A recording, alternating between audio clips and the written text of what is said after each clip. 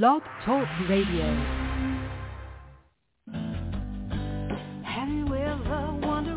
Welcome to MindShifters Radio with the Forgiveness Doctor, Dr. Michael Ryce.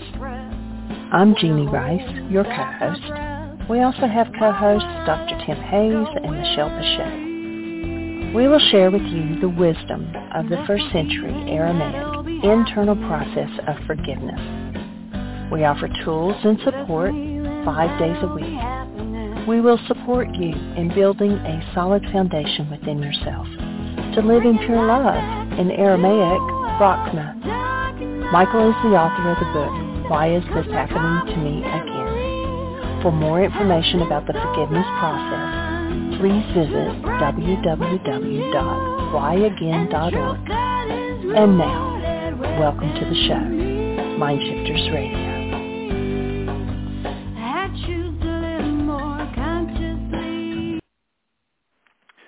Hello and welcome to MindShifters Radio. I'm Tim Hayes. I'm your host for the first hour, and today is Wednesday, March 29th, 2023. As always, we're grateful to everyone who's choosing to join us here today, whether you're listening live or through the archives, as we spend another couple of hours teaching and supporting people in using some of the most powerful, effective, efficient, and accessible tools I've ever encountered. These tools are available absolutely free through the tireless efforts of Dr. Michael and Jeanie Ryce on the website at whyagain.org. If you go to that website and click on the two words that say Start Here in the upper left-hand corner, it will take you to a page where you can download and read Chapter 24 of Dr. Michael Ryce's book. His book is titled, Why Is This Happening to Me Again? And that chapter of that book contains a narrative description and explanation of the primary tool in this work. That tool is called the Reality Management Worksheet, sometimes called the Reality Management Wake-Up Sheet. And it's a tool I've been using to great effect for over 18 years to improve the quality of my life and most of my relationships, and to turn any negative emotional experience I have into part of the infallible guidance system that each and every one of us has been given.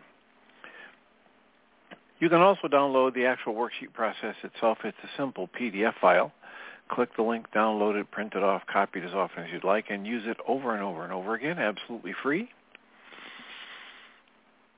You can also go to your app store and type in the three words Heartland Aramaic Forgiveness and get access to a completely free and private app by tapping on the glowing heart icon that will show up before you're done typing the word forgiveness. That app contains the Reality Management Worksheet. It also contains an abbreviated version of that worksheet process, and it contains a copy of the Dragon Klingon game, which is a wonderful way to introduce these tools to even younger audiences.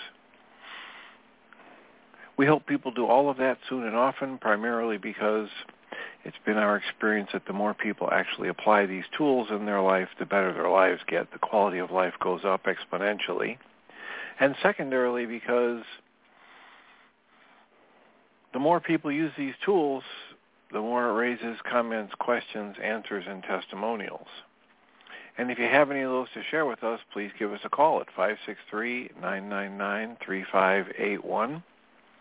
When you call that number and press 1, it'll put the little icon of a hand by your phone number. I'll be able to turn on the microphone and announce you by your area code, and we can have a conversation. So we appreciate when people do that because it makes it far easier for us to live into our intention with this work. The intention we have with this work is to be of service. And if you will let us know how we can be of service, we appreciate it. It makes it far easier for us to step into that role of being of service. We're not... You're literally giving us some guidance, and we're not flying blind. So again, the call-in number is 563-999-3581. If you call that number and press 1, we can have a conversation. Or if you're listening on the archives, or you just don't want to go live with your conversation, we can entertain your emails. You can email me at tjh@mindshifters-academy.org. or you can email Jeanie at JEANIE at whyagain.org. That's WHYAGAIN.org. And once you get there, if we get those notices from you, we will address them as we can on the internet show, and then as time allows, send you a notification about what day and time we were able to address your comment or question or testimonial, and you can listen back through the archives to hear the feedback. So, what's on your mind? How can we support you? How can we be of service today? Area code 610, Susan, I believe. Hi, Dr. Tim. You mentioned yesterday that ACEs. Good morning. ACEs that study? ACEs, yeah. I looked at it and took it. It's very short. And I was pleasantly surprised that I only ticked one real category, and you can imagine which one it was. But there wasn't verbal abuse. There wasn't a divorce. I had, judging from this, I had a pretty good list. One box was ticked, and that was physical violence when we were small. And I've been thinking about that with my grandsons, who had, particularly my son's boys haven't had any of that. My daughter's former husband was abusive physically and emotionally, verbally. I pretended I was them, and every box got ticked.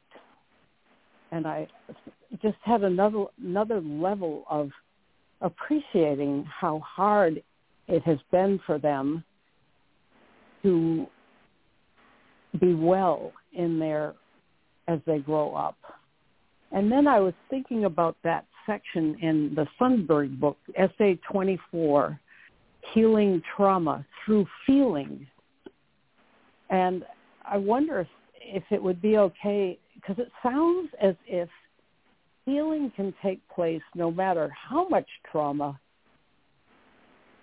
Healing can take place if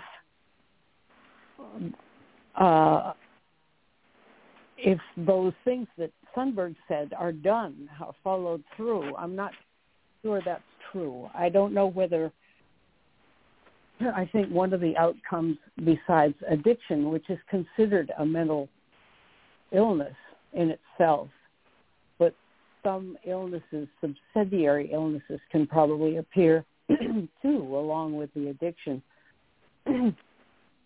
And I've had this feeling that I'm not sure one of the three boys in particular will be okay.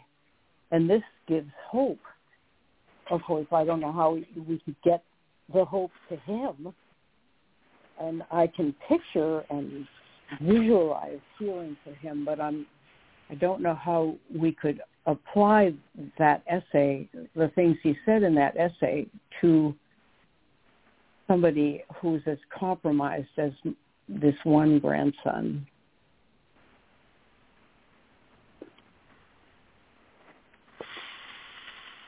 Well, let me just start by saying the first thing that popped into my head when you talked about that is when you said, if you do all of these things, you can heal. And I wonder, is that true? That's probably absolutely true. And yet that's a huge if, right? Yeah. It's like saying, right.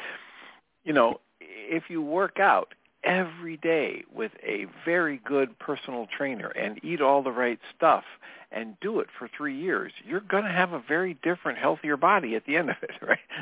But those are three really big ifs. Yeah. So I, as I have read and listened to the stuff from Christian, it resonates very closely to what I've learned about trauma resolution over my years of study and people like Bessel van der Kolk and Peter Levine and Gabor Mate and people like that.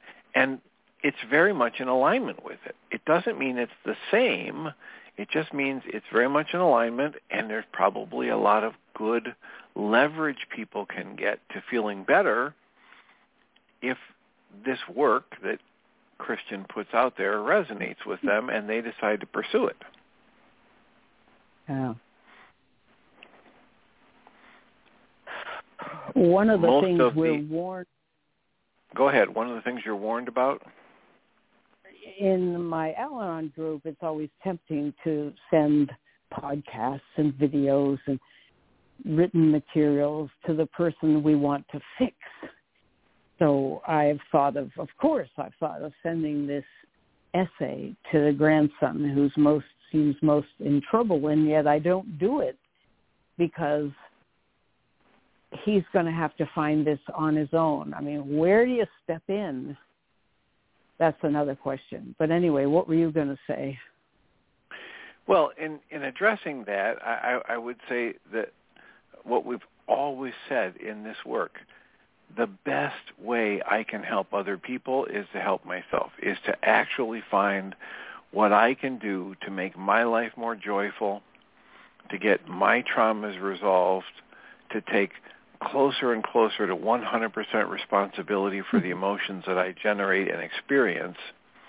And that is far and away more beneficial to everyone I know, and especially my family members, than any level of preaching.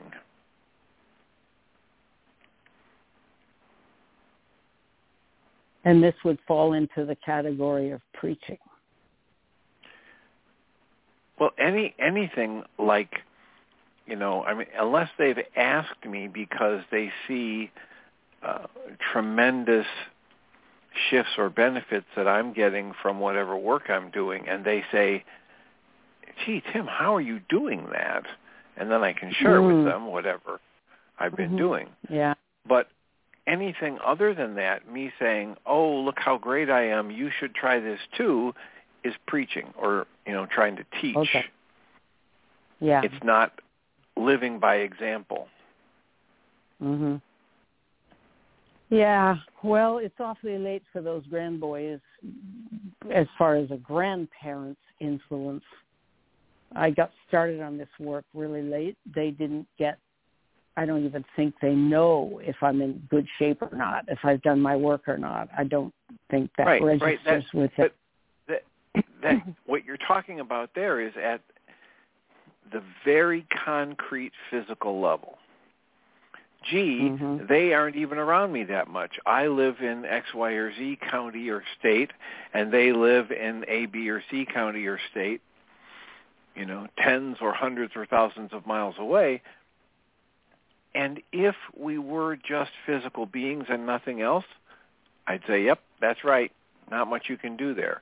But we understand that we are energetically and emotionally connected to everybody in our family, everybody everywhere, but even more strongly to the people in our family.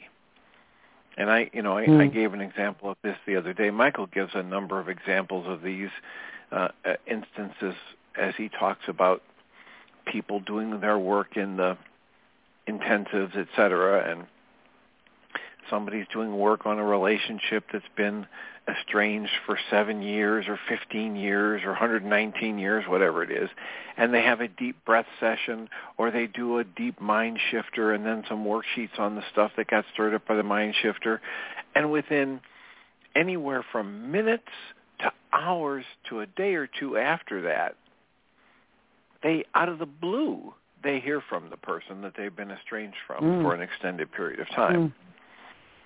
Wow. And yeah, I know that can happen. Yeah, it does happen. I mean, it happened just the last time I did a worksheet on the internet show was about a patient that sent me a note that said, you have abandoned me, and I'm deeply disappointed, and I sure hope you don't do this to anybody else. And I did the worksheet on the internet. And I did the worksheet on it on the internet show. And the next day, and I, as I read the tone of that text, I imagined I won't hear from this person again. And the next day after I'd done that worksheet on the show, there was a text from that patient. Condolences on the loss of my mother or whatever. Now, is that magical? No, that's just the way these things work. If I sit with negative, bitter, angry, hurt, scared, depressed energy in my mind, and I think it's about this other person or my relationship with another person, that colors, that flavors, that taints or expresses through my relationship with that person, whether I'm living next door to them, in the same house with them, or thousands of miles away. It's not what our culture teaches, but it is what we observe over and over again when we start working with spiritual work. And as Guy Finley says, there is nothing more practical than true spirituality, because this literally can and often does change the interaction of energy, communication, and physical interaction in our relationships when we do our work.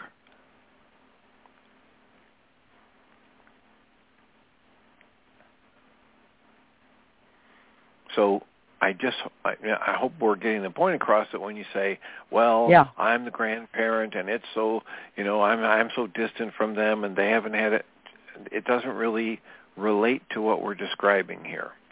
Energetically, you're still connected to those boys and everybody else in your family. And every bit of work you do, the Course in Miracles has a line that says, millions of people yet unborn will benefit from the work you do here today. Another line in the Course in Miracles says, when you heal, you are never healed alone. Good to remember, good to be reminded.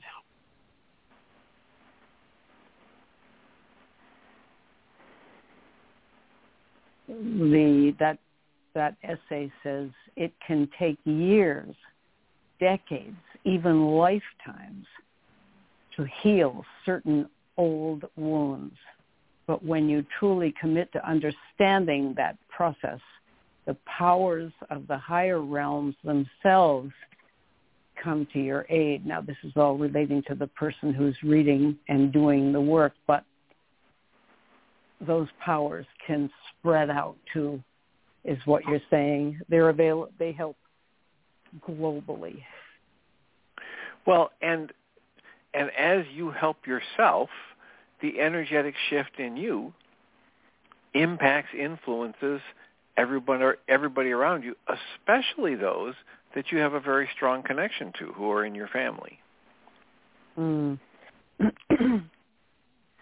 Now, that doesn't mean that heals them, some miraculous thing. It does. One of the ways they talk about it is, Yeshua was reported to have said, I've flung a door open that can't be closed. Right? So, okay, that's one way people talk about it. But if there's an open door, every individual has their own choice to make about whether or not they walk through that door. Michael Ryce talks about opening an energetic window for everybody in my bloodline as I do my work. So whether you think of it as an open door or an open window, the other people involved have to make their own choice.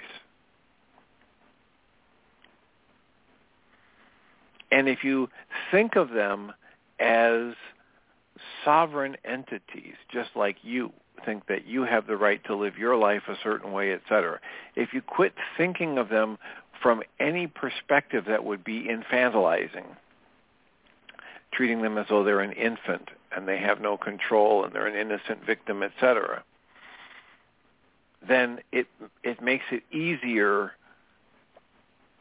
to step back and send them blessings, knowing it's not your life to live, that the choices they make are not yours to make. And yet, every time they make a choice and you're in the vicinity and you know about it or you're impacted one way or another, you have your own choices to make about how to respond. Yeah.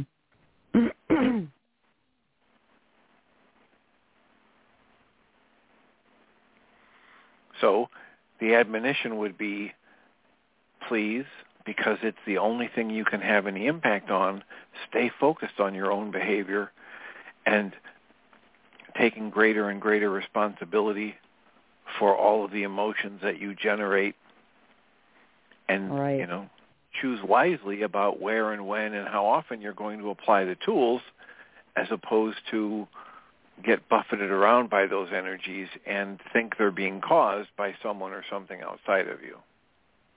Right. Well, thanks.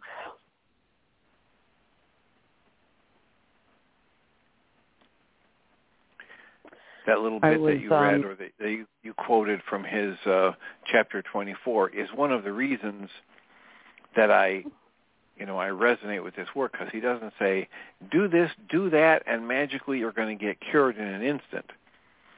Yeah. He recognizes the great intensity of these energies that we've become ensnared in, and how it may take a long time to resolve them. It takes the commitment, it takes the willingness, it takes the persistent application of that willingness to feel and work through these things. So that's all part of why I agree with what he says here. Yeah. He's not offering some magic wand. Right. Well, he admits that he himself, even the fact that he allowed and asked for this particular incarnation on the planet, he talks about, he alludes to possible, what I thought might have been a stint of mental illness and some dark, dark times. I assume he's talking about those dark times in this present incarnation on the planet. I forget where that was.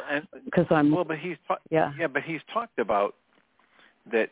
He had serious physical problems. Right. And that too. That was lots and lots of pain and discomfort and a sense of hopelessness, and so I'm sure that's probably what he's referring to. Yeah. Well, it sounded as if there were some emotional problems too. Maybe I'm wrong. It doesn't matter, really. He had to struggle in any case. He doesn't live very far from us here in Allentown. He lives in Erie, Pennsylvania.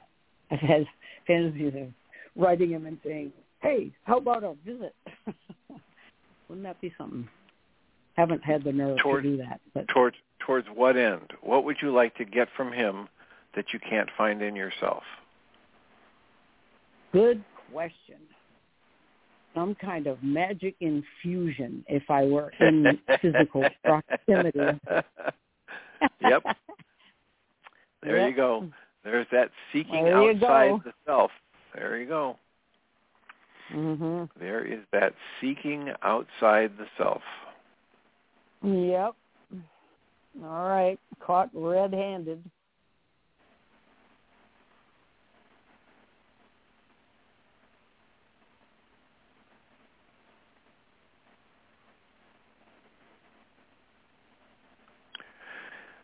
And it's okay. It's just, we're not saying that's bad or that's wrong. What we're saying is, please notice that that's what you're doing. Okay, and then you can, I noticed. Then you can consciously decide how much of your precious mental, emotional energy you want to expend on that. Yeah. Knowing that every bit of it is futile. Right? If you say you want shift or change, that will not bring shift or change. Mm-hmm. And that's all. It's not like everything I do is every minute of every day, all I'm doing is personal growth and working to get my body healthier. I do things just for relaxation and enjoyment. And if that's something that you would just find entertaining, and you want to go visit him, or you think, oh, this would be great, and I'd like to just be in that guy's energy for a while, go right ahead. As long as you recognize that behind that and the very impulse and urge within you is most likely one of those, I'm seeking outside of myself for that which can only come from within. Yep. And so, I consider it, I'm taking a break from doing my work and I'm going to visit a guru. Right. I'm not going to visit a guru to do my work because that is a distraction from my work. Thanks for saying that. That helps me recenter. Very easy to get off center. So which part helps you to recenter? The permission to go ahead and do it anyway, or the recognition that it's trying to find something outside of yourself that can only be produced inside you? Well, that one, and the fact is, going to Erie seems like a schlep, but I thought maybe I ought to do it because there might be something special out there that would happen, which means, you pointed out it could happen right here. That's very nice. I'm just agoraphobic enough to want to stay home anyway. So in a way, I've got permission. And I could have gotten that by myself too. Yes, there you go. That's where it's truly coming from when you get it anyway. Right. Because listen, look at what happened when you reached the third section of the book in these questions. You started getting triggered, and you were considering putting the whole book down, throwing it away, and thinking So your decision to stay with it, your permission to stay home, your permission to visit, Christian, whatever, it's all coming from inside you anyway. You are making choices every moment, every day that are creating your experience of life. That's what we were working on and massaging so strongly throughout the Way of Mastery lessons last year. Yeah. Because it is so useful to do that because we live in a culture that says basically the opposite and that does not alert us to that process and help us turn the focus inside to that process. So we like to remind ourselves of that and like to refocus our energy into the only direction where it can have any positive impact and into the area where it's creating most of our negative experience. So we have the choice to shift.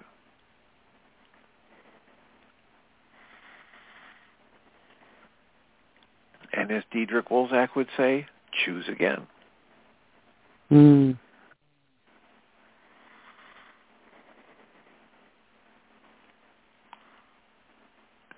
Last night we revisited the comment, the statement, the observation in the Lesson 9 of the Way of Mastery that says all events are neutral. And somebody brought in one of the more, if not the most, rough and confrontational Abraham hot seat conversations that I've ever witnessed, that I've ever seen. And this was a gentleman who was so upset, so agitated, that he refused to take his hat off. He sat with his baseball cap on, hiding his face, his head pointed down.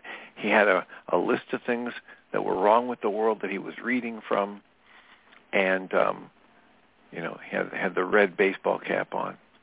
And basically, Abraham said, so can you tip your hat up a little bit so we can see you? And he said, I don't want to be videotaped, and your crew insisted on videotaping me, and I don't want that. And so Abraham said, well, we don't need to videotape you. I just want to see you. So Abraham sat down on the edge of the stage to be at his level and said, take the cameras off of him. So then they just shot him from the back so they could see Abraham when he was talking. And this guy he went back to the 6 million Jews that died in the Holocaust and the Rwandan genocide and the big corporations that all agreed, all of the people suffering in the world, and he just hammered it, right? Like a team of construction workers, each with their jackhammers. He was just pounding away. And Abraham said, this is one of the most eloquent and well-rehearsed and accurate pictures of the stuff that's not going well on your planet that we've ever heard. So congratulations. We align with that. We understand that. We're not trying to change your position or your perspective. And what you focus on while all of that is happening and the way you focus your mind energy on it is what is going to create your experience of life, and bring your attention back to that more and more often so that you experience it again and again and again. And at one point they even said, however you want to talk about Abraham,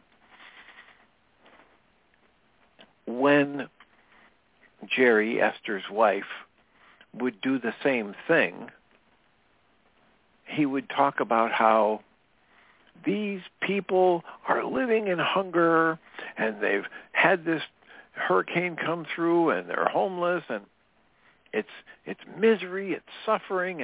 And Abraham said to him, we agree with what you're saying. We know this is actually happening, and we want you to understand those people are not suffering as they go through this.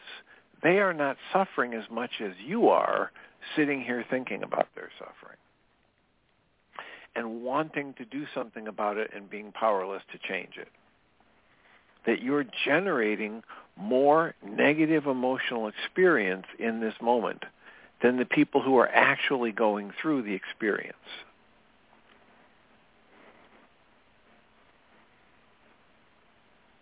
And as I said, it's one of the more powerful, one of the more intense, hot seat Abraham rant talks, whatever you want to call it, that I've ever seen.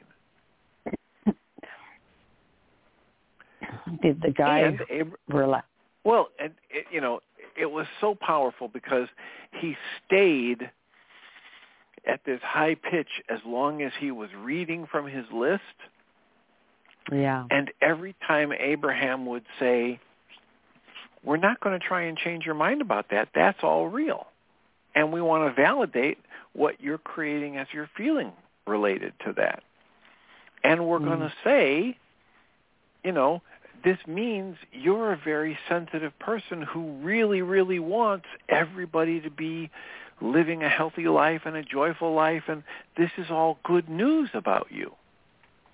And every time Abraham would say something like that, you could see him soften and lose some intensity. And then he would try and get himself ramped back up. But he never got back to the level of intensity that he was in the very beginning.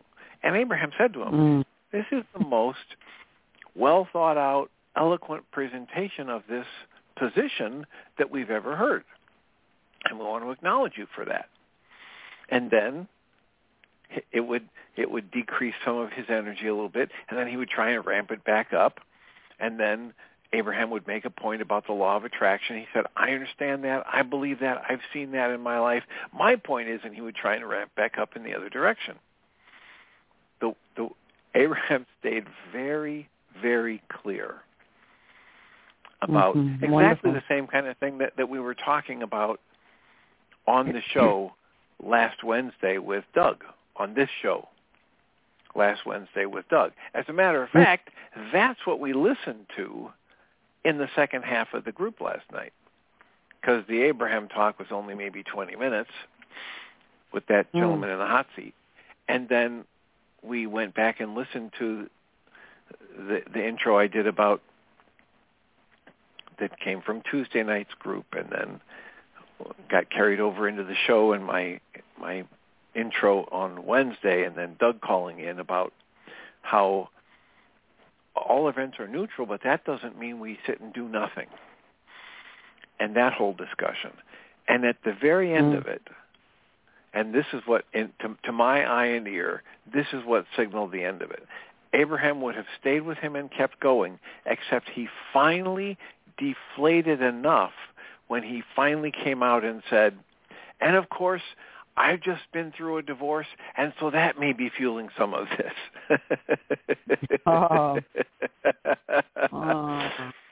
And it doesn't change the actuality of what these life events are that he's going back through history and looking at and what's going on today. It does drive the negative emotional state that he's generating.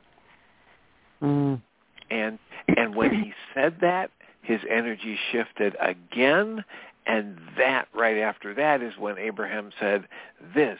And they'd already gone like 15 minutes past the time when they were scheduled to have a break, because Abraham wasn't going to abandon this guy with his intensity.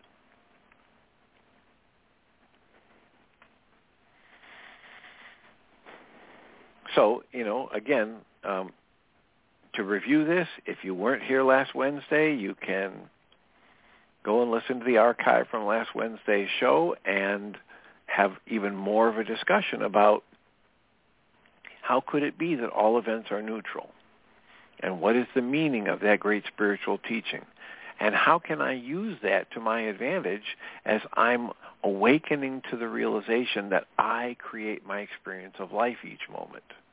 And I'm frequently creating an experience of life that is far less pleasing and far less positive than I want it to be. Yeah, I do remember that show. I think I even talked on it for a second. I'm not sure. Yeah, you called in as probably the last 10 minutes or so. Yeah. And you were bringing in the point that, you said, I don't know if you want to hear this, Doug, but Christian Sonberg says that there is good rather than there's no good or evil, or we only create our problems when we judge good and evil. And Christian says there is good, and we're here to increase the good by getting through the stuff that isn't so good and learning to hold a loving space in the face of it. And we're kind of building we're building our capacity to experience life more lovingly. And, so in the non-physical, when we return, there's even more bliss. I remember how you were saying that? Yeah, I remember. I think he said, so you are saying it's good. You are saying there's good and bad, and it's not neutral. And I was trying to say that there's like a hammock under the whole thing, which makes it all, I don't know if you want to put the word good on, but it is experience that leads us to, I don't like the word enlightenment either, but I didn't mean to just bring it back to good. Yeah. Right, but the idea is, and what I said in the show was that please don't get hung up on the words good, bad, etc., because all of this stuff goes way beyond words. Each new heartbeat. And the experience of life, the energetic experience of having consciousness without a physical body, all of that stuff cannot be expressed in words or any kind of language. And so we are just pointing at the moon, so to speak, right? Our words about life are not the same as life itself. Krishnamurti would hammer that over and over again. The word is not the thing. A word is a symbol of a symbol.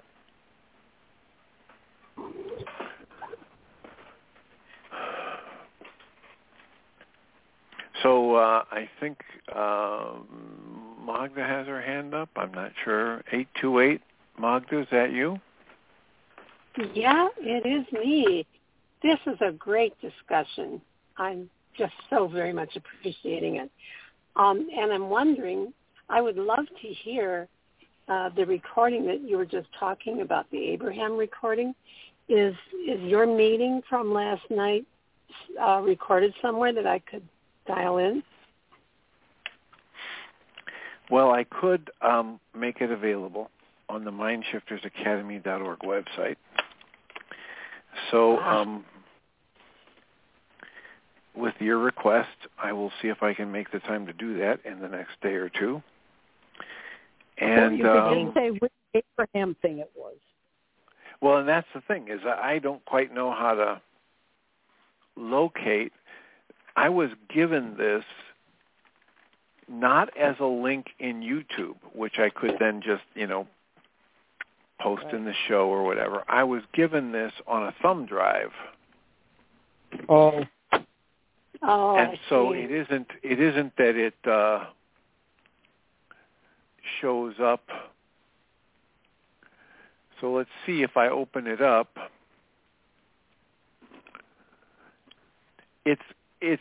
It's labeled the biggest missing piece, and I don't know if that would help you find it on YouTube if you're searching for an Abraham talk. But on this thumb drive, it's labeled as the biggest missing piece, P-I-E-C-E. Mm-hmm. Well, that's good. I was hoping that I could hear your entire meeting last night with what happened before. Well, like I said, with that request, I will see if I can get that up there. And, of course, it's just the... did you find it, Susan? Yeah. Mm-hmm. Yep, it's called and you see the guy with the hat. The reddish pink hat? Right. Okay, the biggest missing piece. Lovely. Magda, thank you. I'm sending it to you right now. Are you sending it via email or text? Yep. Which one, email or text? Email. Okay, great. Thank you. I will look for it. All right. Thank you so much. And again, Dr. Tim, if you can get the whole show on your website, I would very much appreciate hearing that too. So, woohoo! It's great. I'm just traveling home, and I just got home, as a matter of fact. So perhaps I should park the car and get out. So I will drop off and let you continue your conversation. Thanks again, you guys. Okay, safe welcome and deserving. And that's a 23, almost 24-minute talk, and it does show up if you search YouTube for The Biggest Missing Piece, Esther, E-S-T-H-E-R. Esther. Okay. Right. Great. I will do that. And when I get to it, I will upload, I'll just edit out the stuff where it's group members just saying hello and talking about their week and prattling on about other things, but include the rest of the whatever's left of the 2.5 hours from the group, and I'll post it as I have others. It'll be on the audio file page, and it'll have yesterday's date. It'll say MindShifter Support Group with yesterday's date. And it's an audio, not a video. Yeah, it'll just be the audio, because when we're doing an audio or an Abraham thing, everybody in the group just turns into these tiny little thumbnails anyway. So, and when I was replaying the audio from the show last Wednesday, there's nothing on the screen but an audio player. So there's really nothing to see visually. Mm-hmm. Got it. Yeah. Okay. All right. Thank you so much. I'm looking forward to it. What time is your group meeting on Tuesdays? Tuesdays and Thursdays, it's 6:30 to 9 p.m. Central. Yeah. Problem, I have a meditation starting at 7:15, so that doesn't on Tuesdays, so that doesn't work out at all. That's the problem is people that do this kind of work, they also do other stuff. They have a life. Yeah. And they can't always be on the internet show, and they can't always be on the support group. And if I ever got a life, that would happen. We would have to just stop the group. Oh, no, you can't have a life. No, you must not have a life because we need your life to be for us. Oh, no, that was terrible. Okay. All right. Be well. Drive safely. Thank you, guys. Okay, thank you. How cool. So, looking at the switchboard, Susan, any other comments before I turn on another person here or the microphone for another person? Oh, go ahead and turn on the microphone. Yeah. It's our compatriot from out west, Celinda, unless I'm missing my guess. No, I think you guessed absolutely correctly. I had a couple of thoughts that came through when you were talking with Susan. You and Susan were talking. And one when you were talking about good and evil and about this world is a world of duality. I've noticed that I can get a lot more mileage out of myself if I've reframed good and evil into ripe and unripe or overripe and rotten, the way that I think Dale Allen Hoffman mentions it, and also one of his teachers apparently was Neil Douglas Klotz. That's where I first heard it. The ripeness and the unripeness, or good enough, when the Creator proclaimed the creation, one of the definitions he gave, it's ripe.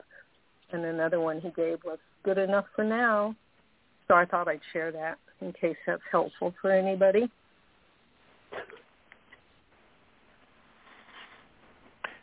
That's good. That's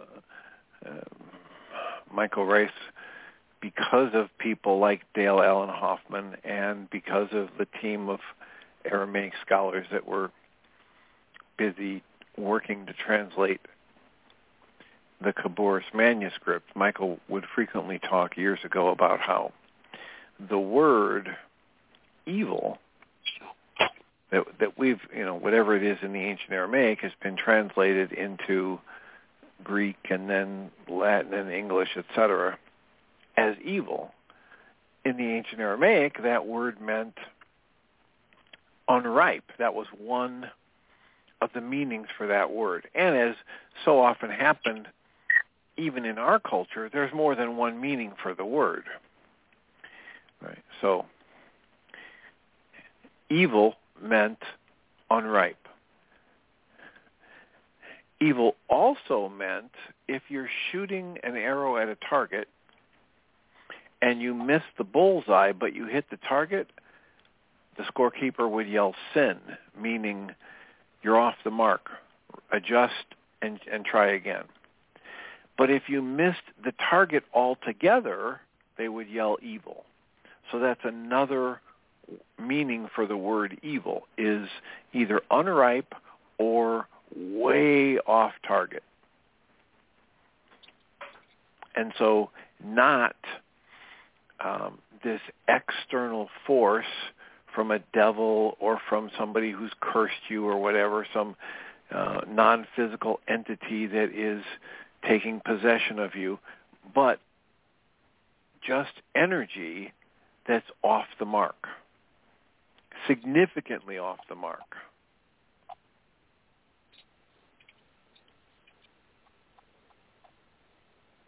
And of course, when you get into people like, Neil Douglas Klotz and other people who have studied the Aramaic and tried to bring that into our culture's awareness, there are all kinds of nuanced differences around a word like evil or sin.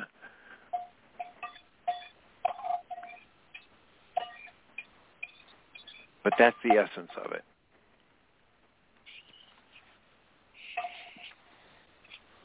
And I think the best use of that for my energy is to add to the reason, to the rationale for dismantling blame and guilt at every level. Because it's all just life in the flow, it's all just energy, and I don't benefit by labeling it good or bad, right or wrong, evil or holy or whatever. I do benefit by having my eyes open in the moment and living by direct observation, letting the truth of life act on me.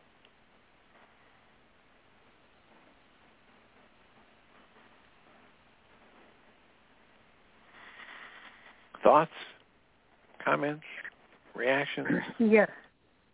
Yes, I was thinking as you were talking, we've talked a lot about don't use language as a foundation for your faith, because language is simply a symbol of how people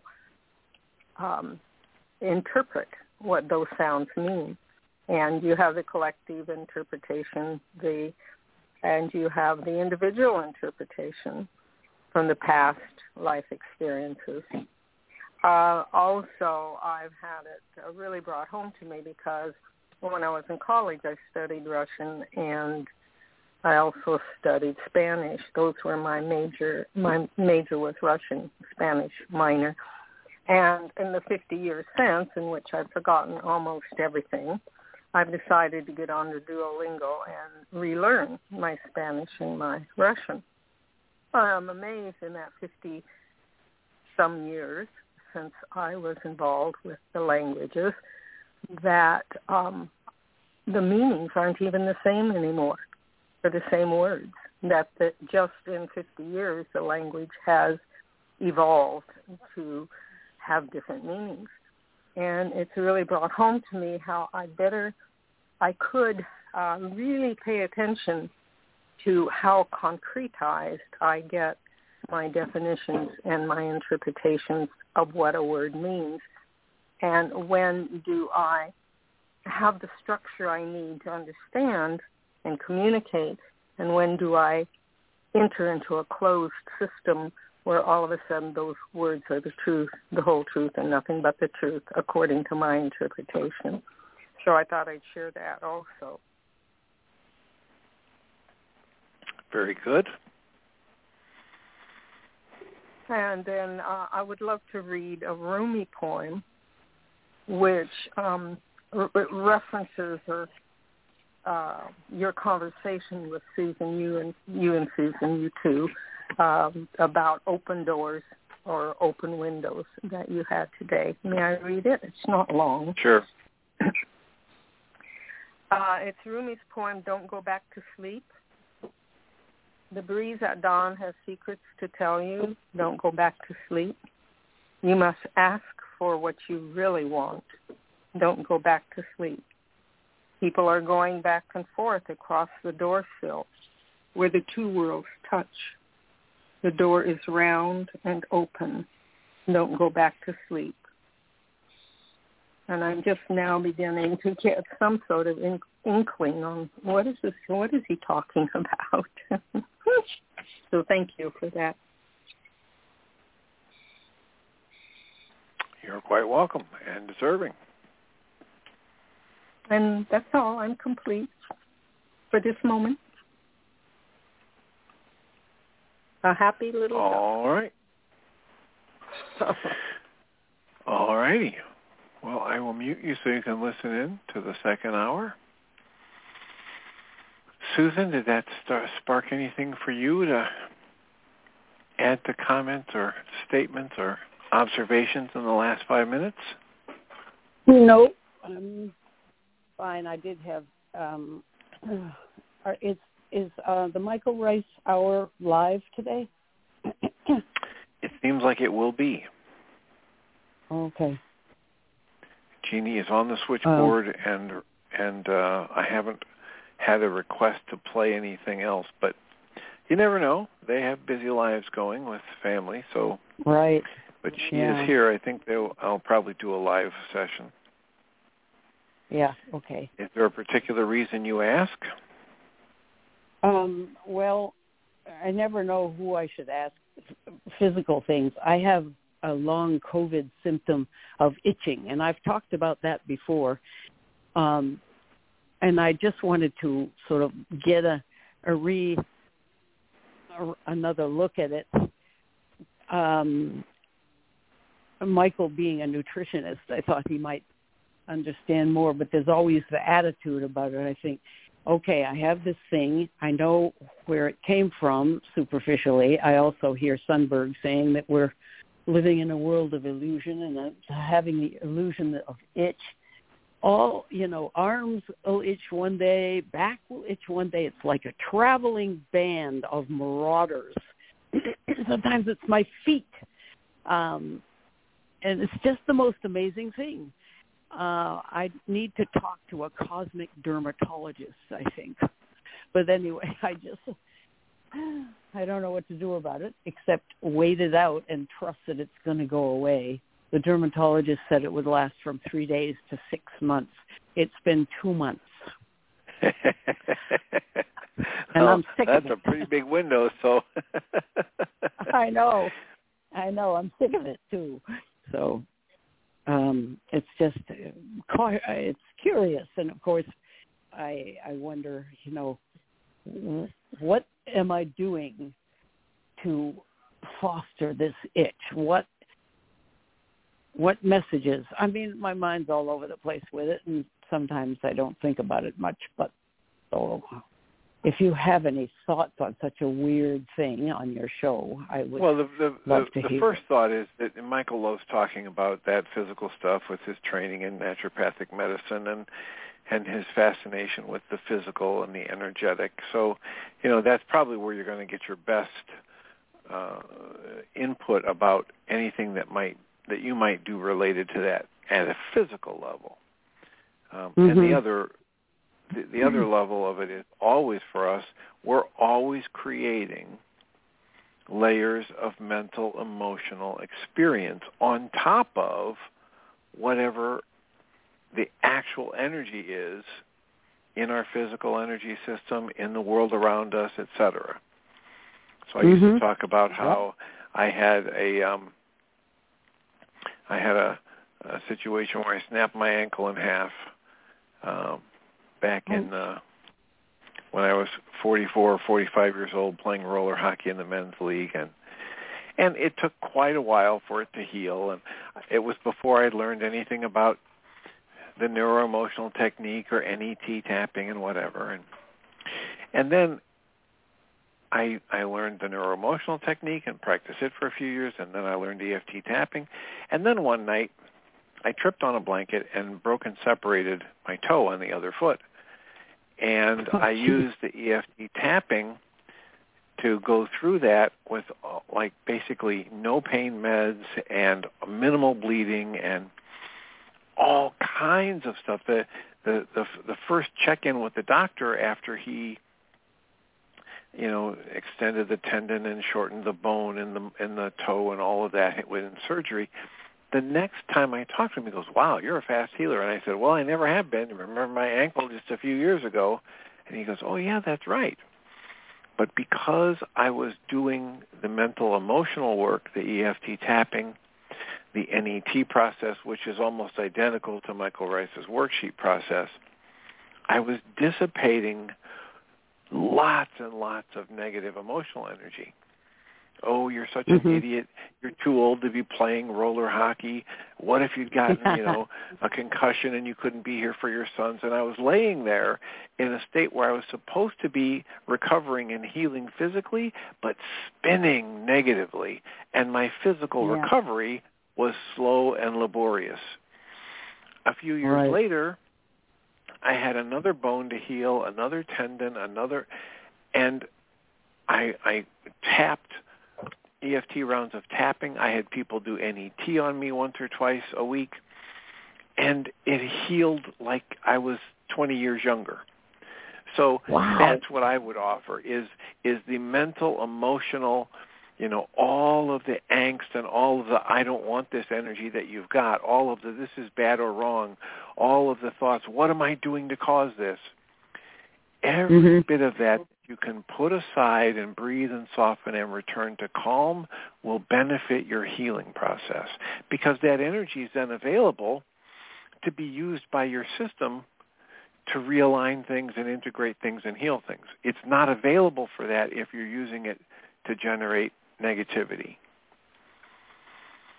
So that's my input. Good.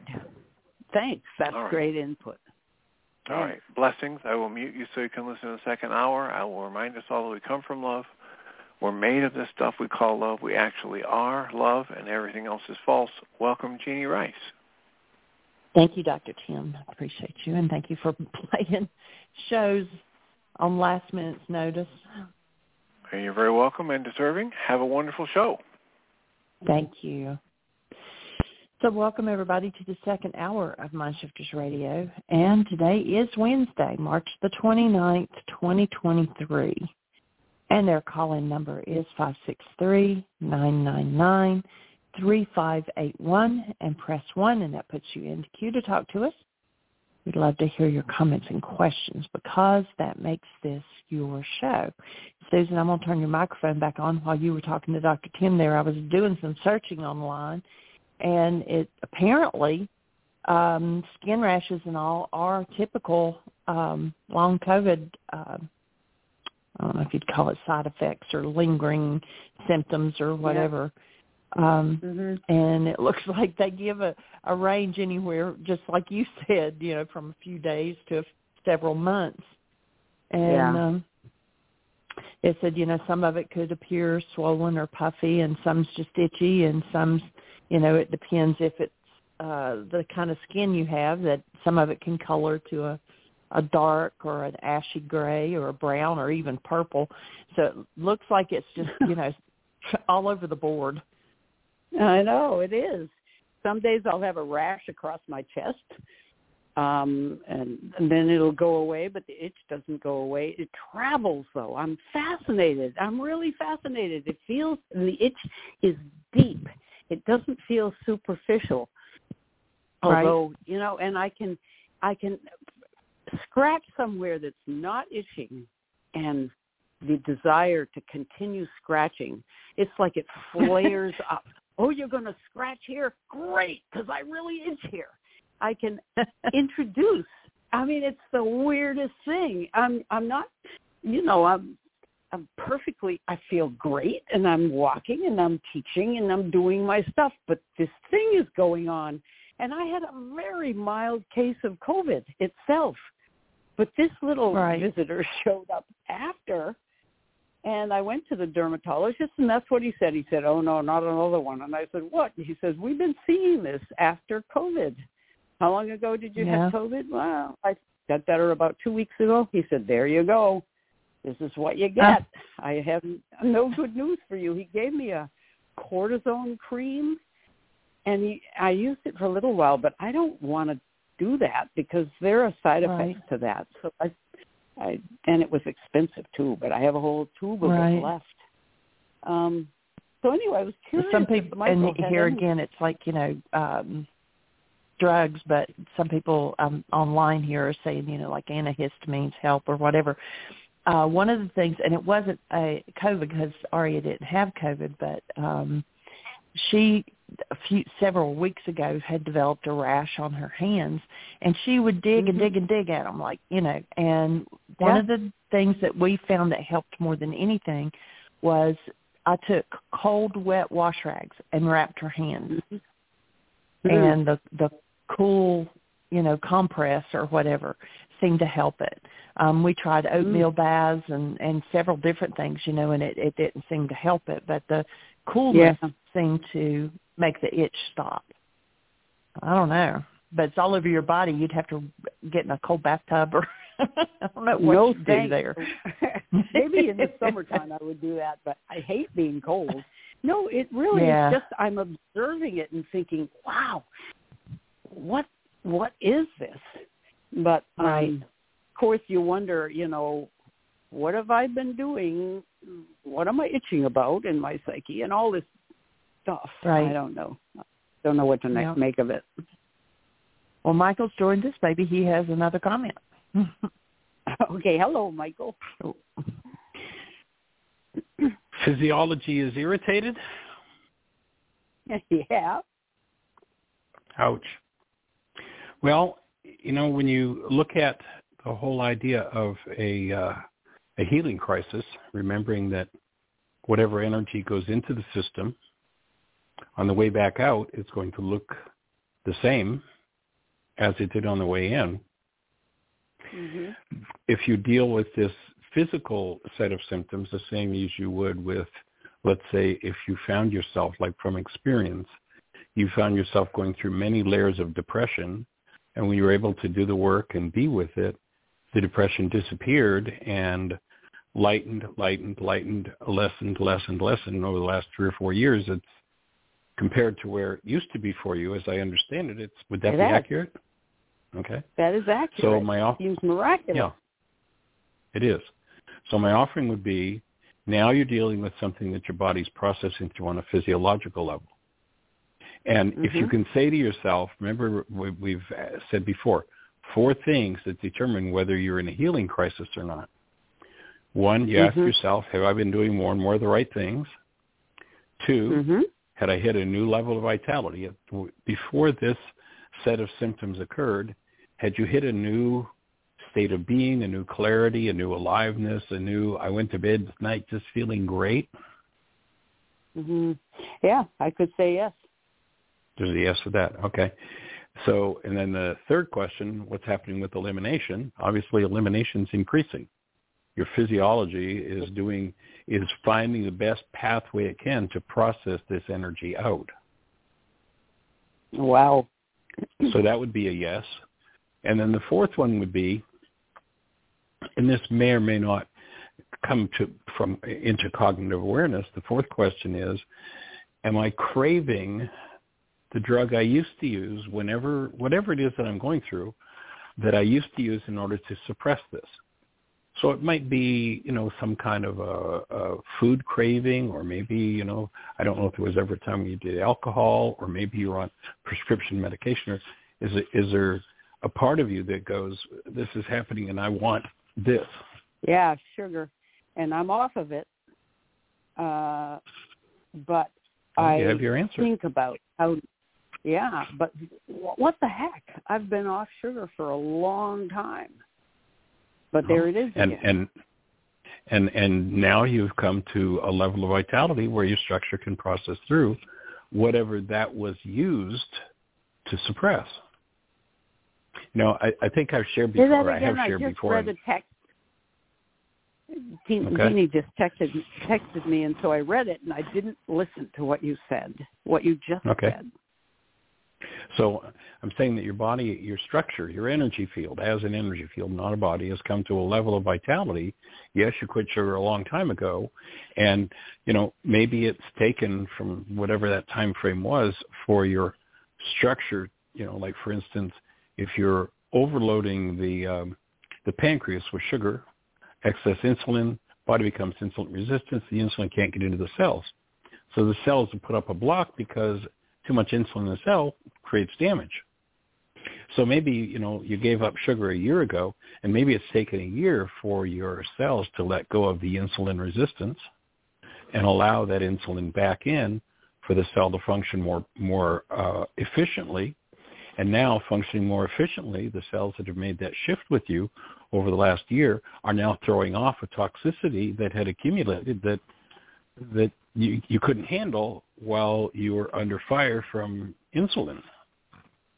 So it might have taken a year for that. If that's the drug that's involved, it might have taken a year, if it was a year ago that you quit, for your structure to be able to put the ducks in a row to go, okay, now we're ready for a leap in vitality. So now we're going to go through this layer. And so if I'm in depression, if I'm in anger, if I'm in fear, what's the one of the main things we suggest you go for? The cosmic grease, right? And what's the cosmic grease? Willingness. So if I go into resistance to my body doing this release process, and I say this from experience, way back in the early days of doing this work, my history was lung infections. When I was a kid, or at birth, they told my father I wasn't going to make it through the night. Said he better get down there to see his son if he wanted to see me alive. The early years of school, I was always in school, in a hospital, an oxygen tent, rather than the first week or two of school. I can remember I was in fourth grade. I remember this like it was yesterday. I was in fourth grade. Miss McGuire was my teacher, and I couldn't breathe. And I'm in the back of the classroom, and I stand up to say, and I fell over. I just passed out and rushed to the hospital, and here I'm in an oxygen tent. So my lungs took quite a whipping. I mean, they had me on drugs to suppress, inhalator. I mean, I didn't go anywhere. When I was 12, 13, 14, 15, 16, 17, 18, 19, 20, I had an inhalator in my pocket everywhere that I went, and I used it a lot, which, I assaulted my lungs with something that helped me to breathe but didn't help my lungs to heal. So in the early days of doing this work, now I'm in Fort Lauderdale. I've got a friend there. Actually, you heard us talk about him about a year ago. He passed away, a fellow named Steve Paskowski. He was a construction guy, did big construction projects, and I did his wedding ceremony for him. I mean, they were dear friends when we went down there. We stayed with them. And in these early days, I'm doing, once a week in Fort Lauderdale, I'm doing a Course in Miracles class, and they were at that, I was there about 7 years, and they were there every week, and we were really close friends. At one point, I'm doing some detoxifying physiologically, and 2 red rashes about the size of a silver dollar, one on each of my cheeks, appeared. Wow. And it was about the time, I had been doing things locally in Fort Lauderdale, and Lauderdale was and is a city where there are a lot of people in and out, a lot of tourists. And so I would have people who would go back home and say, hey, we're in one of the first city I went to out of Fort Lauderdale. An invitation was someone had been in the classes from Lansing, Michigan, and invited me to go to Lansing. And so I was just starting to do that, so I had several invitations. I've got these 2 red running sores, and I mean, they're glaring. My friend Steve says, Michael, you need to do something about that. That's not healthy. And it's like, well, my best understanding at this point, Steve, is that my body is releasing what needs to be released, and these are reflex points from my lungs, and so it makes sense to me that my lungs are going through this healing process. I had another friend, his name was Sam, and he had a friend that was a doctor that was a skin doctor, and I went to the skin doctor. He said, look, go see him. Back in those days, I didn't have much money. Not that I have much today, but he said, go see him. I'll take care of the bill. He's a friend of mine. He'll see you for nothing. Okay. So I go see this doctor, and he looks, and he goes, oh, it's this in here. Oh, let me give you a little cortisone. That'll take care of it. Well, I did cortisone for my lungs. Well, Doc, I'm not sure I want to do that. He said, why? You need to get rid of that. I said, well, what about the fact that, my body is detoxifying something, and the skin is the largest eliminative organ, and my body's letting this go? He said, I don't know anything about that. They were his words to me. And I know how to get rid of it. Here, just put this cream on it. It's like, thanks, I'll pass. Oh, yeah. It was a little bit on the embarrassing side. It brought up embarrassment for me because I was starting to travel, and, I don't know, for a period of almost 2 years, I had these red running sores on my cheeks. Wow. Bright red silver dollars on my cheeks. And I'm starting to travel around the country and teach. And then, over the time that it took for that to clear up for me, my lungs today, you've heard me talk about that recently, COVID was a major healing for my lungs. This time I'm like next level. But, over the years, and I'm talking over decades, my lungs have become less and less and less of a trauma for me. At 25, they were on the verge of killing me. And today, like a wheeze that's been in my lungs since I was born is not there anymore since COVID, 2 years ago. Yeah, so that's amazing. My invitation would be to be with willingness. Look at remember that there are several different types of foods. There are lubricators, oils and fats. There are builders, proteins. There are congestors, things like milk and white flour and sugar and those sorts of things. And then there are eliminators. Eliminators are the foods that enhance elimination. And basically they're things like fresh fruit and vegetables. Now, banana is more a congester. You know, an avocado is a lubricator. It's an oil. But eliminators, apples are one of the best. And, you know, we had talked about, and you said recently that you had heard my words about maybe doing a colon detox and that you did one. And I'd say that's probably part of the reason why your body's able to start releasing this. So my highest, right. And now you're ready, maybe you're ready to go to the next level. You know, how long have you been carrying around whatever it is that your body's now eliminating? You know, let's use a comparison of something strictly mechanical. Not that the body's strictly mechanical, but there's certainly a mechanical aspect to it. Let's imagine that I've got a septic system out in my backyard, and it's now a mess. It's leaking. It's just a tragedy, like stink and everything else. And I call in the plumber, and the plumber says, okay, I can see what the problem is. Now, I've got two solutions. One of them is not going to be fun. It's going to cost money.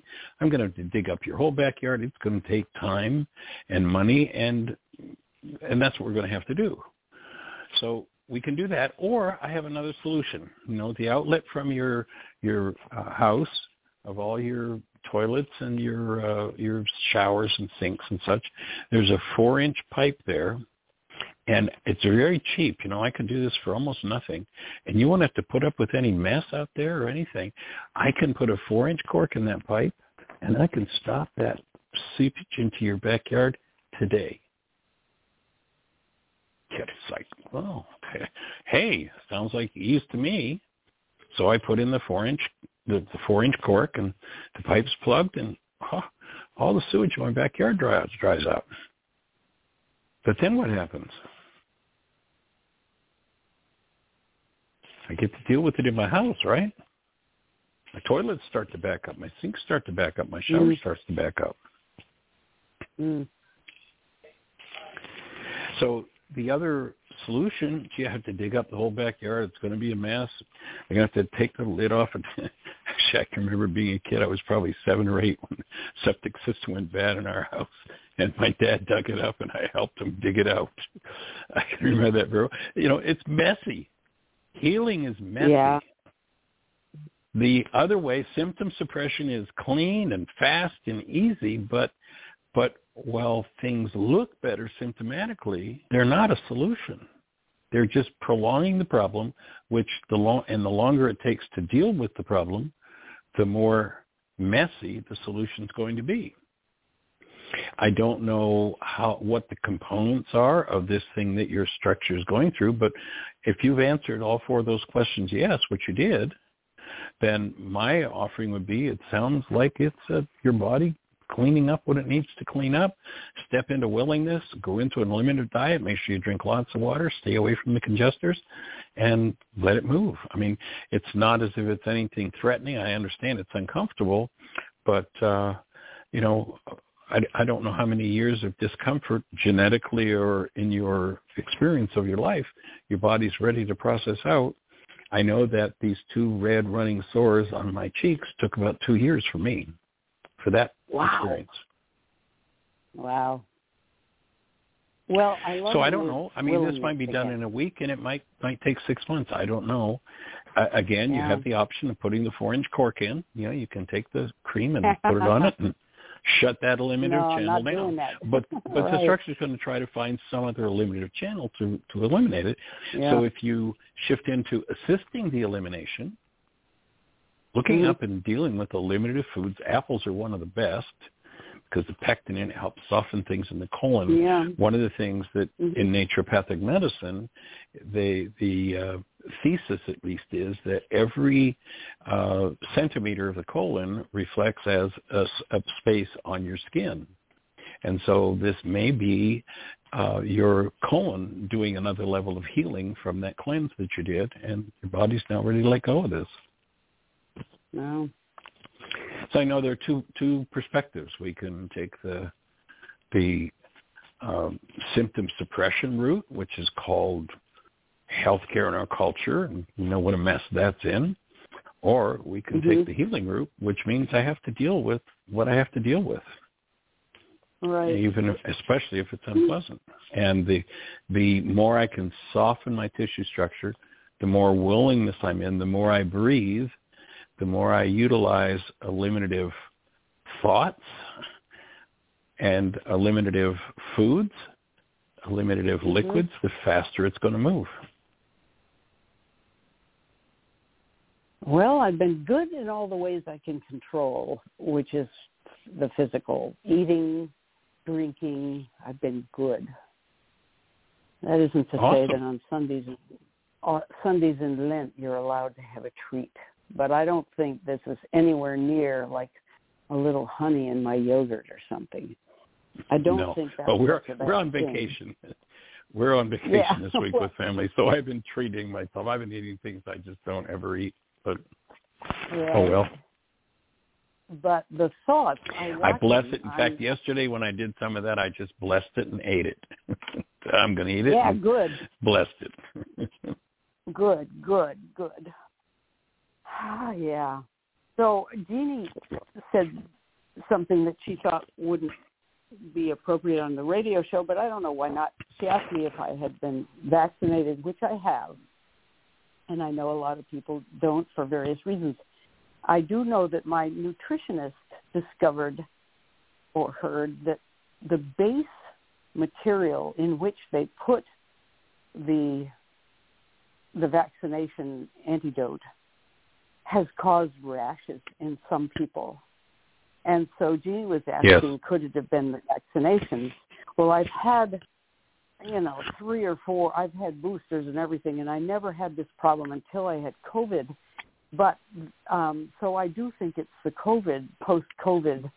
Otherwise, I would take that into account. In fact, my nutritionist is the one that put me on bioidentical hormones, and they have as their base the same stuff that the vaccine is in, the same base. So she switched that.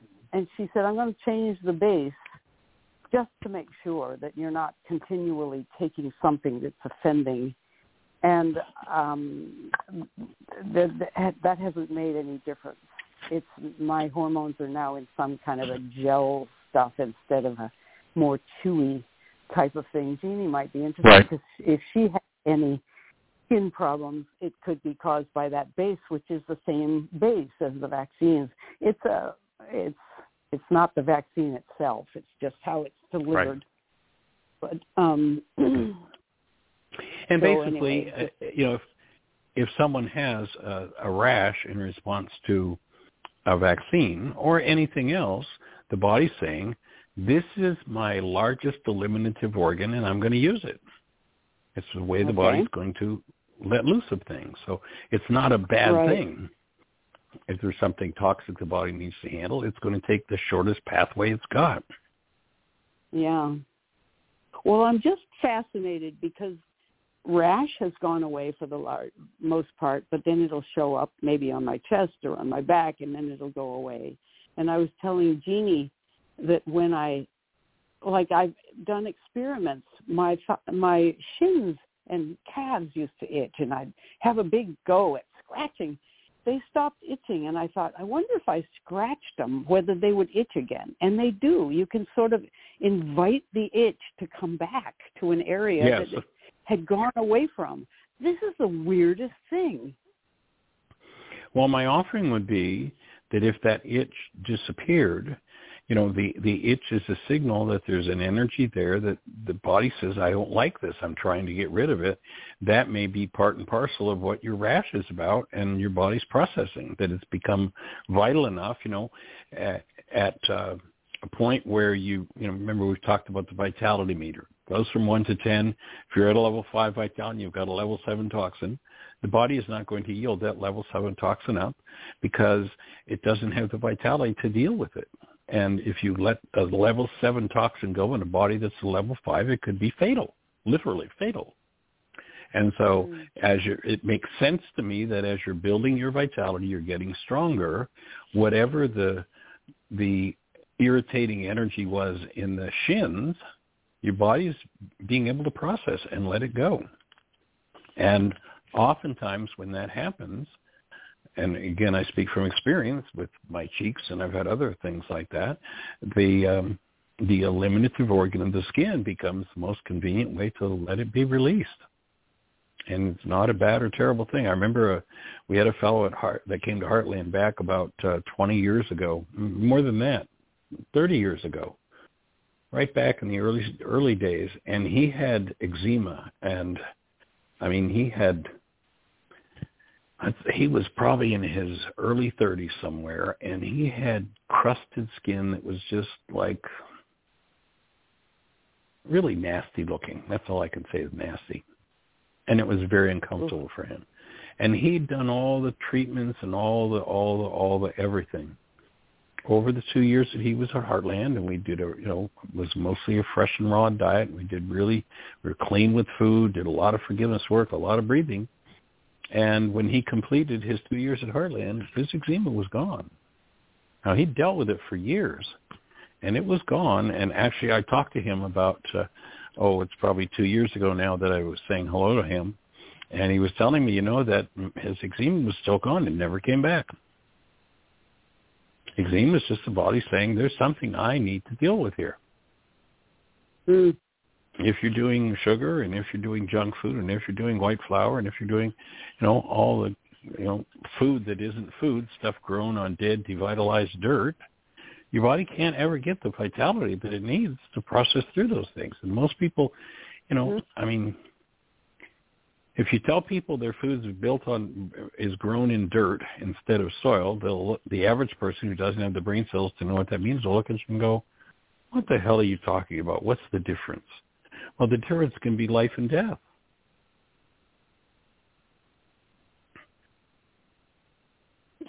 But most people aren't educated enough to understand that. So you clean up the diet and you do your work. And did this man do some kind of magical work that I'm not doing? Or am I just doing the work and this is going to be how it shows up and it'll go away in due time? You're in process. That would be my take. That would be my offering, is you're in process. The more willingness you are, the more you can cooperate with it, the faster that eliminative channel is going to open up. And the faster the channels that would normally handle whatever that is will heal and assist in cleaning it out.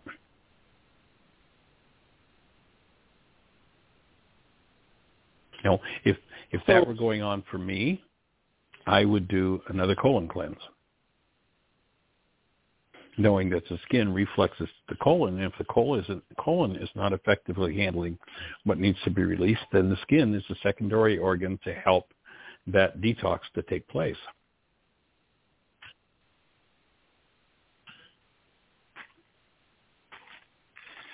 I didn't get the sense that colon cleanse did a darn thing.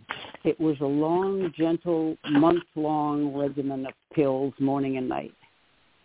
Right. Is there some, would I know? How would I know if it was good? I mean, I don't you have might a problem see a change that I in your know bowel of. movements. You might see a change in your bowel movements. You might see.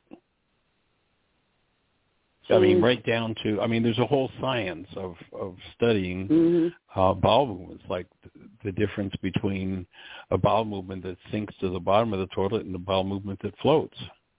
The bowel movement, forgive the French, but we have a saying in our culture about that's really heavy shit. And that means it's toxic. And that means it's toxic. Yeah. There's a meaning behind that. And so, a healthy bowel movement from a healthy bowel, and they'll float. Mm-hmm. Not polite conversation in our culture, but it's necessary conversation for people to have some understanding. What I would suggest you do is that you jump on Amazon or wherever you buy books and look for a book called Tissue Cleansing Through Bowel Management by a man named Bernard Jensen. And he goes through the whole function of the bowel, and he gives about 7 different levels of detox or cleanse for the bowel. From a simple, herbal one like the one you did to several that are more intense, right up to it's almost a full-time job for a week to do the Kalima program. Wow. Say the title again, Michael. I'm sorry. You've told me before. Tissue Cleansing.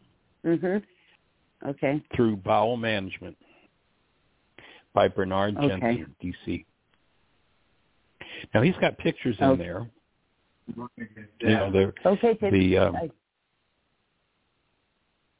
The record for a colon, colon's maybe an inch in diameter, supposed to be. Mm-hmm. The record of someone on autopsy of the colon was 11 inches in diameter. Wow. Think of that, and weighed 70 pounds. Good grief. He's got pictures in that book of pieces of waste from people's colons, 6, 8, 10 feet long, that are dark, black, like a piece of rubber tire that you'd see on the side of the road. That's what some people are carrying around in their colons. Wow. Mucus has 2 purposes in the body. One, it's a liquidy, runny substance that's designed to lubricate. And 2, it's a trap for toxicity. And when toxicity comes into the structure, that mucus thickens and creates a protective layer, particularly inside the colon. If someone isn't eliminating properly, then that protective layer tends to thicken and harden. If you've ever blown your nose in a Kleenex, and boy, you got a full Kleenex and you set it down and you forgot about it and you came back the next day and you went, well, where did all that go? It's dehydrated and gone down to almost nothing. Well, you get somebody who's done decades of putting layer upon layer upon layer upon layer upon layer of thickened mucus in the colon, and you end up with a black rubber-like substance, like rubber tire substance. And it needs to be cleaned out in order for the colon to function effectively.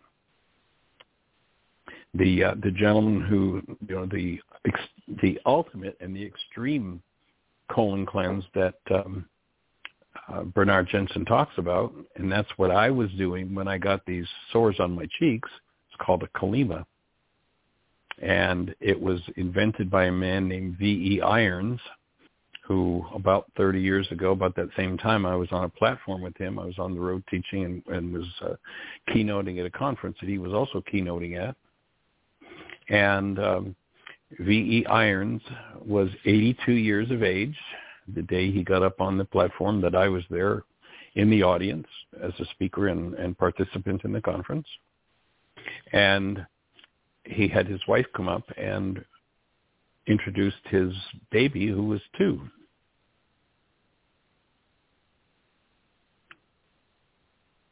I don't know if V. Irons is still around. That's probably 30 years ago. It wouldn't surprise me in the least if he is. I haven't looked for him lately. But at 82, he had a newborn. So he was relatively vital and, spry and up there like, as youthful as anybody that was on the stage that weekend. So he invented this process called the Kalima, which is just about a 7 to 8 full-time job to really do a deep cleanse of the colon. So what Jensen's written about is everything from the simple to the more intense colon cleansing process. He lays it all out in the book, tells you where to get it. And, Irons came up with certain herbs that help to soften the hardened wastes in the colon and assist in elimination. So he gives several things, levels of here's what you can do. I would say that would be a worthwhile book for you to read. Oh, well, I can tell you right now, I don't want to read it, Michael, but I'll think about it. Okay. So let's see. I don't want to know the real answer to the question I'm asking. Say it again. Oh, it sounds like a total pain in the ass. I know. Sorry, I mean, I know. Right. Well, I had an uncle. I'm having a trigger. I had an uncle who recommended coffee enemas all the time. Oh, yes. And do you know about them? Oh, yeah. Yep. Been there, done that. Okay. Well, anyway, and that's and the reason for a coffee enema is that the coffee, while it's toxic if it goes in your mouth, if you use it in the rectum, it stimulates the liver to flush and cleanse and gets toxicity out of the liver. And the liver is like the core chemical factory of the whole body. It has to detox every toxin that comes in. And, the ultimate extreme of liver detox or liver disease is things like cirrhosis, which, somebody who's been doing alcohol for 30 or 40 years does, or actually today they are finding children at 7, 8, 9, and 10 years of age that have livers that look exactly like the 70-year-old alcoholic looks. And guess what they've been doing? They haven't been touching alcohol. They've been eating and drinking foods and drinks with fructose, fruit juice. Right. And so, for someone who's in that state, a coffee enema might just be a godsend because it does stimulate the liver to clean out what it's accumulated and it has trouble getting rid of. So it's a direct stimulant to the liver, and that's the purpose of it. So I understand your uncle promoting it. If he had a toxic liver and did it, he experienced some monumental health benefits. Well, I guess he did. He lived to a good old age. I won't go into a very interesting character, put it this way. Really? So I associated interesting characterness with this particular thing that he said we should do. So I've got to separate. Well, aren't we all interesting characters? I know. Yes. Well, thanks for the input. It's encouraging just to hear because I have been doing things right. I did that one cleanse. I don't want to really ever do another one, but I'll think about it. It's the best I can tell you right now. Well, your body is doing a cleanse without your conscious participation. That's what you're doing. That's what's happening with your skin. Your body's saying This is the easiest and the best pathway I have because the other pathways that would normally handle this are blocked. So you can leave them blocked and, ignore them, and your body will do the best it can do to clean things up that way. Or you can step into willingness and look at what you can do to take the pressure off of.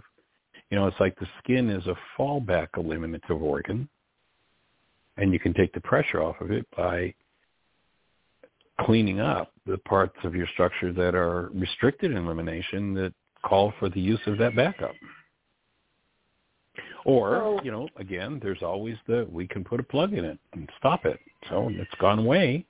Right. Sooner or later, it's going to back up in the system and you're going to have to deal with it some way. But, when you think in terms of energy, say again? The fact that the COVID vaccine inspired this, it confuses or muddies the waters a little bit because I wasn't getting a rash and I had all those things, doing my work, elimination good, diet good. I had COVID and then got this. It made me think that it's going to run its course because this is a COVID thing. And it may well be. It may well be, but you can assist it. Okay. Again, if I'm going to have a group of 20 extra people come and live in my house, I might go put an extra septic tank in because that way it's not going to get overloaded. Yeah. And if a visitor has come to stay, whether it's COVID or the COVID vaccine, which there might be something in the COVID vaccine that you're simply allergic to, and your body's dealing with the allergy, the waste product from that allergy, protecting itself. It may be something in the vaccine itself that just doesn't really work in your body, and so your body's working to eliminate it, and you can cooperate with it, you could ignore it, or you can suppress it. I'm actually in the middle of working on an article on becoming your own primary healthcare provider, and what are some of the things we need. This is one of the things, but what are some of the things we need to understand in order to know in a world where, like I was just reading recently, that in America, treatment in America costs about 250,000 lives a year. That's like an AMA statistic. And this doesn't show up. This only shows up when the medical profession starts to police itself and do some research, and that's where the research is coming from. Otherwise, it doesn't show up in the hospital reports that this person died of treatment. It shows that they had the ABC disease or what have you. And in a world where that's happening, and the figures in this particular article I was looking at said that that's treatment via hospitals, and that they suspected a similar number, although they don't have a specific research on it, a similar number outside of the hospitals die of treatment. So about 500,000 people a year in America. And in a world where that's so, it would seem like we'd each need to have some level of understanding of when treatment is appropriate and what treatment is appropriate and what to do to support our way through it. It seems like that would be a reasonable thing to do, but most people don't have the awareness to be their own primary healthcare provider. So they're at the mercy of, in some cases, I mean, there are some phenomenal researchers and some just absolutely amazing technology and work being done, and there's a lot of damage done. We have to have the brain cells to know for ourselves, do I need a cork here or do I want to go through the process? Yeah.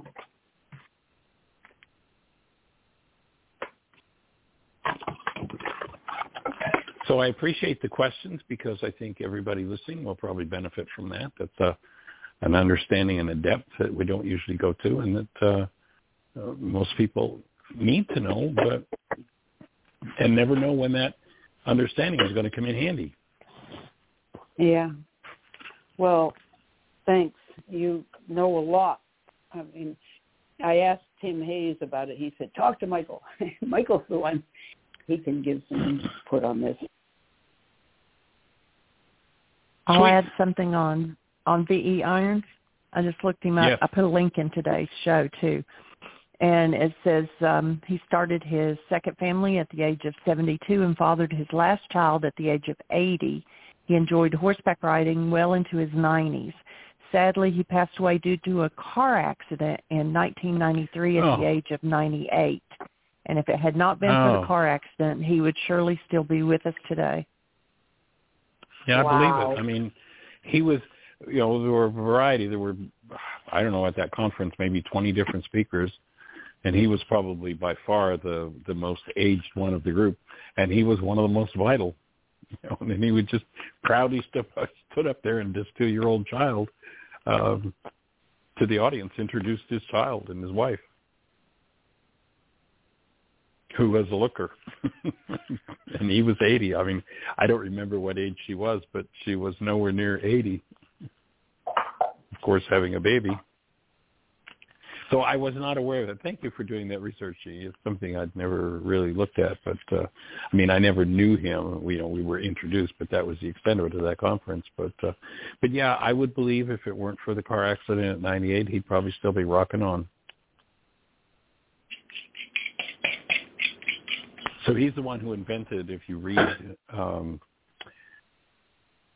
the tissue cleansing, Bernard Jensen's book, Bernard Jensen goes into great detail. That's the ultimate cleanse that he presents in that book, Tissue Cleansing.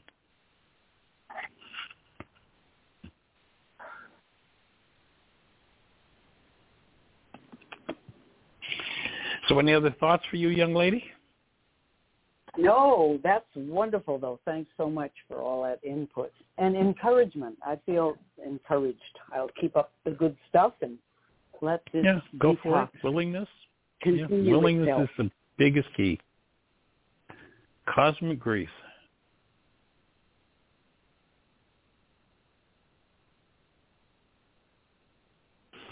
All right, well, you have a blessed one. Tell Tim we said hello. You too. All righty, lots of love. Take care. Bye-bye. All right, Miss Jeanie. Let's see, we've got about 13 minutes or so. Yep, if you're and we have no hands up. Well, then, who has something to share with us? What's on your mind? If you're on one of those stations where we can't see you, our calling number is 563-999-3581. If you have a question for us or comment, call that number, push 1, and we'll be having a conversation. We'd love to say hello. What's on your mind? How can we support you? So Linda put her hand back up. Area code 541. You're on the air. Hello, hello. Hey there, young lady. Welcome. So enjoyed your and Susan's conversation today. Right down my alley. Thank you so much. Cool. I just so appreciate Susan's the questions she asks and encourage her and have no fear. There are lots of listeners out there that are probably thinking of the very same questions that she is courageous enough to ask. Yes. Now, you said you were going to write an article about being your own physical health or healthcare physician, or however you put it. I'm working on that. Well, no, just that you have to be your own primary healthcare provider. No, I mean, none of us can do all of the things that need to be done to be our own healthcare provider. But your own primary, somebody goes to their primary care who says, I think you need to go to the ABC specialist. Well, if I'm the patient of that doctor, I should have enough knowledge of my body and my life to know if the ABC practitioner is the right place for me to go. And if or at least to be able to question that and say, well, doc, I hear that, but, I don't think that sounds quite right. I have to have enough knowledge of that. Otherwise, I'm at the mercy of a profession that is in some ways so awesome. And, I mean, the technology, the things, heart transplants. You just think about a heart transplant. That's, amazing. But when you think the treatment kills somewhere between 250,000 and 500,000 people a year in America and nobody talks about it except in private in the medical circles, that's pretty tragic. So having enough knowledge to be able to question and interact so that if treatment is what's appropriate, there's a big difference between treatment and healing. And healing is always appropriate. Treatment may or may not be. You need to have enough knowledge for yourself to know whether that treatment is appropriate for you. That's my take. Or at least that's the piece that I'm putting out to the world, saying this is something that's important. Well, that's a good clarification of what you were meaning by your statement, because I came to that conclusion about 40 years ago, and it has grown ever since. And my primary care physician is the physician within. And yes, exactly. My biggest challenge is being willing to hear what that physician is saying to me clearly without putting my overlay on it. Exactly. And that's fine. That's my growing process, my growing edge. And that's what forgiveness is about. Right, exactly. Is removing the resistant voice to the guidance that will tell you exactly what you need to do. It's interesting. There's a whole field, called biofeedback. And biofeedback is basically a machine that they hook up to your body to tell you what your body's trying to tell you. You have that when you think about that, that's pretty ridiculous. Here we are. We have a whole field of specialty that sells you a machine to tell you what your body's been trying to tell you for decades. And then people go, oh, I'm hooked up to a machine. Maybe I should listen to this. Because they've shut down the physician within. I mean, that's crazy, but that's what it is. Yep. And Larry and I both, that's how we work our lives. I'm interested in the eliminative foods and the congestive foods. I know about bananas. I don't know about the oils. I seem to need more oils than some people, more fats, the mix of fat, protein, and carbs. I've sort of intuited and still am open to more intuition. Apples are my favorite fruit, so that was a bingo for me. And can one do a cleanse simply with fruits and herbs and vegetables is another thing. I'm not... The VE... Pardon? The VE Irons program, he has a couple of different herbal supplements that he specifically put together to go into the lining, the artificial lining of dry mucus in the colon to soften that and open it. I mean, again, it's like a piece of, if you stopped at the side of the road and a piece of tire came out that truck, that's what comes out of people's colons. And so he's got herbal supplements that help to soften that lining and remove it. I have done some of the herbal, like senna and stuff like that, and they're too harsh for my system.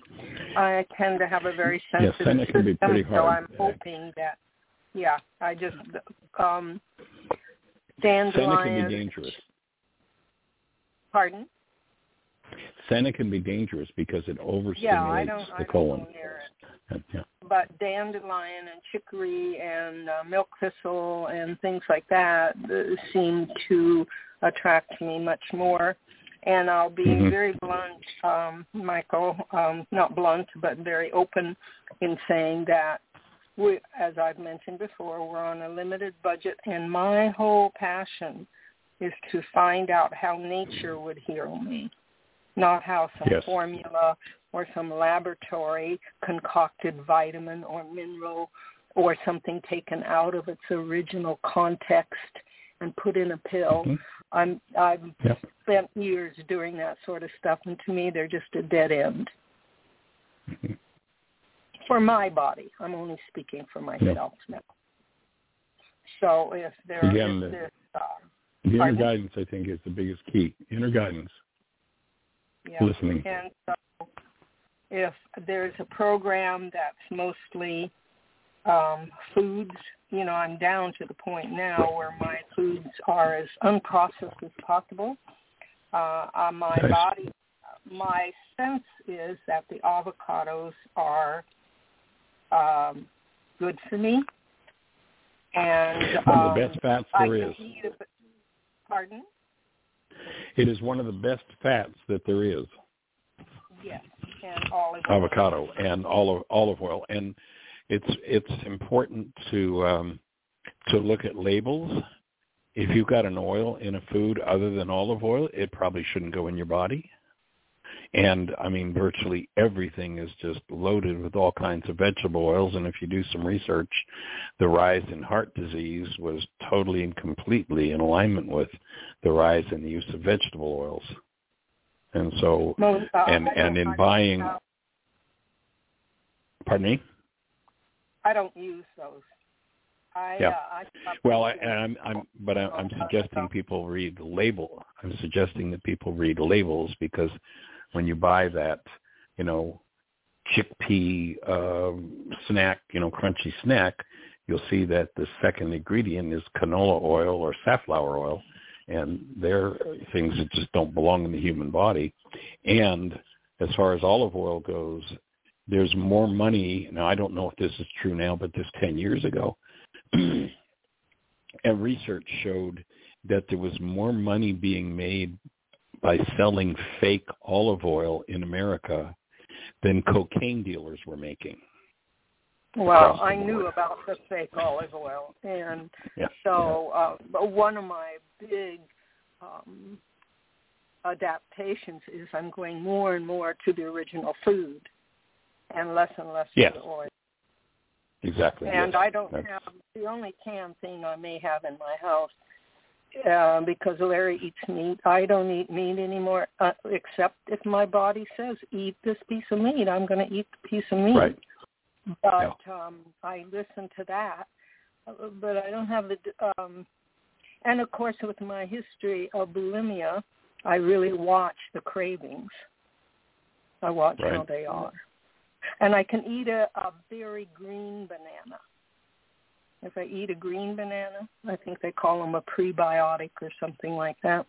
Once in a while, I'm fine. But it is a congester, I know right away. So I make sure that doesn't happen very often, Yeah. So cool. I'm just ready to go on to the next level. And I'm willing to look at a formula, if one, I can make it from the original foods, and two, because of the cost factor, both. Sure. Yeah. Well, it probably would be worth looking at and giving a reading of Bernard Jensen's book on tissue cleansing. That would probably be it's a very well written and deeply informative book. And was that intestinal cleansing or tissue cleansing? It's called Tissue Cleansing Through Bowel Management. Okay. Yeah, I had So it's understanding how the bowel works to clean tissue throughout the whole body. But that's the key element of organ. Well, Larry has just been declared, made a new record at 82 last summer for his age group in the Senior Games of Oregon, and had invitation. Yeah, and had an invitation to go to the National Senior Games this year, but he's not interested in Erie, Pennsylvania, so we'll pass. Apparently they're supposed to be in Spokane soon, so we'll see what happens with that. He turns 83 next month. Awesome. And, guess where we're staying on Friday night? Erie, Pennsylvania. Pennsylvania. Our son is flying out of there, so we leave our timeshare Friday morning and take him. We're going to spend the night with he and his wife and Kaylee Joe for them to fly out, and then we'll drive back to Bristol. Small world. If he can get sponsors, he can go farther. But he's working on that. He's diligently working on finding sponsors. So well, congratulations we'll see to both of you. We're using the Avicen, and you don't know how that was a big leap in faith, because we're both pretty much anti-machine, anti-technological. When we just say, hey, that's not working the way nature works, I think I'll go another direction. So we'll see how this machine works. We're using it an hour a day, pretty much every day. Fabulous. Well, my take is that it is the most profound natural enhancement. There's only one body hack in the Avicen, and the body hack is where the vacuum draws blood into your hands so they can be heated consistently. And other than that, it's all the body doing what it does naturally. So that's the only hack. The only thing that's changed from the natural processes of the body is just putting the hand in the machine creates a vacuum, and where the heat exchanger in the palm of the hand would close if that vacuum weren't there, and it wouldn't work. So that's the only hack there is. Otherwise, everything that's happening in the body is done by the body naturally, and it's supported with heat. That's it. And it's the most amazing adjunct to health I know of.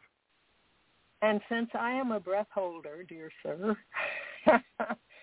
I am Say thinking again? that since I am a breath holder, and I hold it on my in-breath, I'm thinking how that I don't need to do anything, but I could choose to be more consciously aware of my breathing while I'm using Navis, right, as well as the rest of the time. That would be very helpful. The other thing I would suggest you might do is you might go back through the codependence intensive that you did and get the sessions where we did still point breathing and have that in hand, and once a week or once every 2 weeks, play that, follow the instructions, and go through the still point process. That's a major key in healing. So that would be a thing you could do that would enhance for you too. I happen to have the same physical sensations or similar to what Susan does by breathing both with the mouth on the in-breath and out-breath open. I find that what helps me is to breathe in through the nose and out through the mouth, because where I hold the breath is I don't let my out-breath out. Yeah. Well, you might remember that old saying that says, and I forget who it was that penned it, was get your bloated nothingness out of the way, and that bloated nothingness, the ego part of us, is the part that is a product of programming, and specifically in the brain. And when you breathe through the nose, it supplies lots of oxygen to the brain, so it keeps it in the loop. If you breathe through the mouth, there's not so much oxygen to the brain, so the brain has a little easier time shutting up and giving a space for a different energy process to happen. So I'm not suggesting anybody breathe that way all the time or anything else, but it has a very specific purpose, and I have never seen anything that will take people into that state aside from that consistently. The habit pattern of breathing through the mouth I do at night when I'm asleep, and I wake up with these incredibly dry. You're going to get cut off. Yeah. Okay. All right, young lady. We'll hold the space. You have a blessed one. Thanks for the input. Right, thank you. All right, lots of love. Bye-bye.